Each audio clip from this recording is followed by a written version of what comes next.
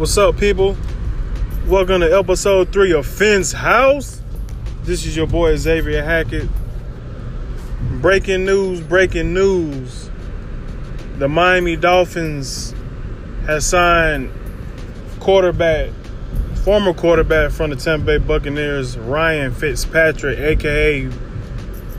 Fitzmagic, as many of the people called him last year for his early play in last season. It's a 2-year deal. I don't know the details of the deal, which I'll probably find out more later. But here's my input about the signing of Ryan Fitzpatrick.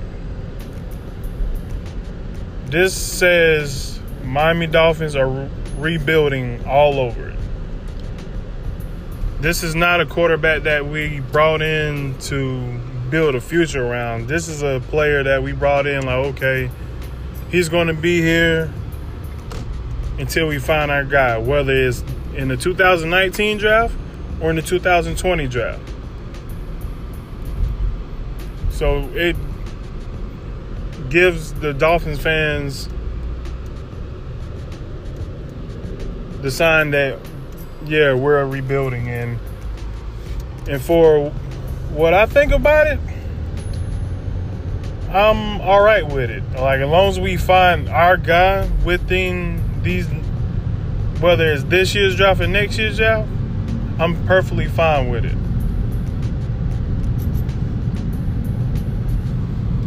But if you have high hopes for the season, Dolphins fans, don't get your hopes up too high, because you already know what we're trying to do going forward. Can he win us some games this year? Absolutely. I believe he can help us win some games this year.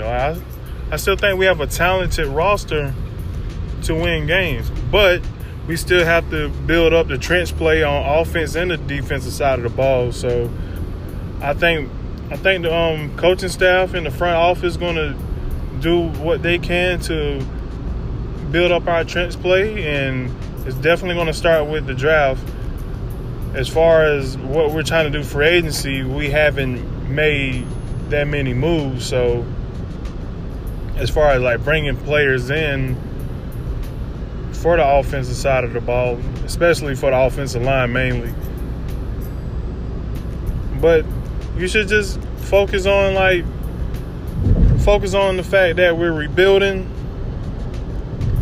and the future is bright. Like, the future is still bright for Miami. And like, for Miami Dolphins fans, you shouldn't be upset. You shouldn't be in panic mode, because you know we're trying to build a team where we're consistent year in and year out, and be like the teams like the New England Patriots, the Pittsburgh Steelers. You know, when Peyton Manning was a Indianapolis Colt, the Indianapolis Colts, and something like that. So we got to be patient. We have to have the faith and be supportive through the good and the bad. And that's what all I'm going to discuss right now. I know this is a quick episode, but I had to report this news, and I hope everyone is doing productive today as I continue to bring you more content in the future. Until next time,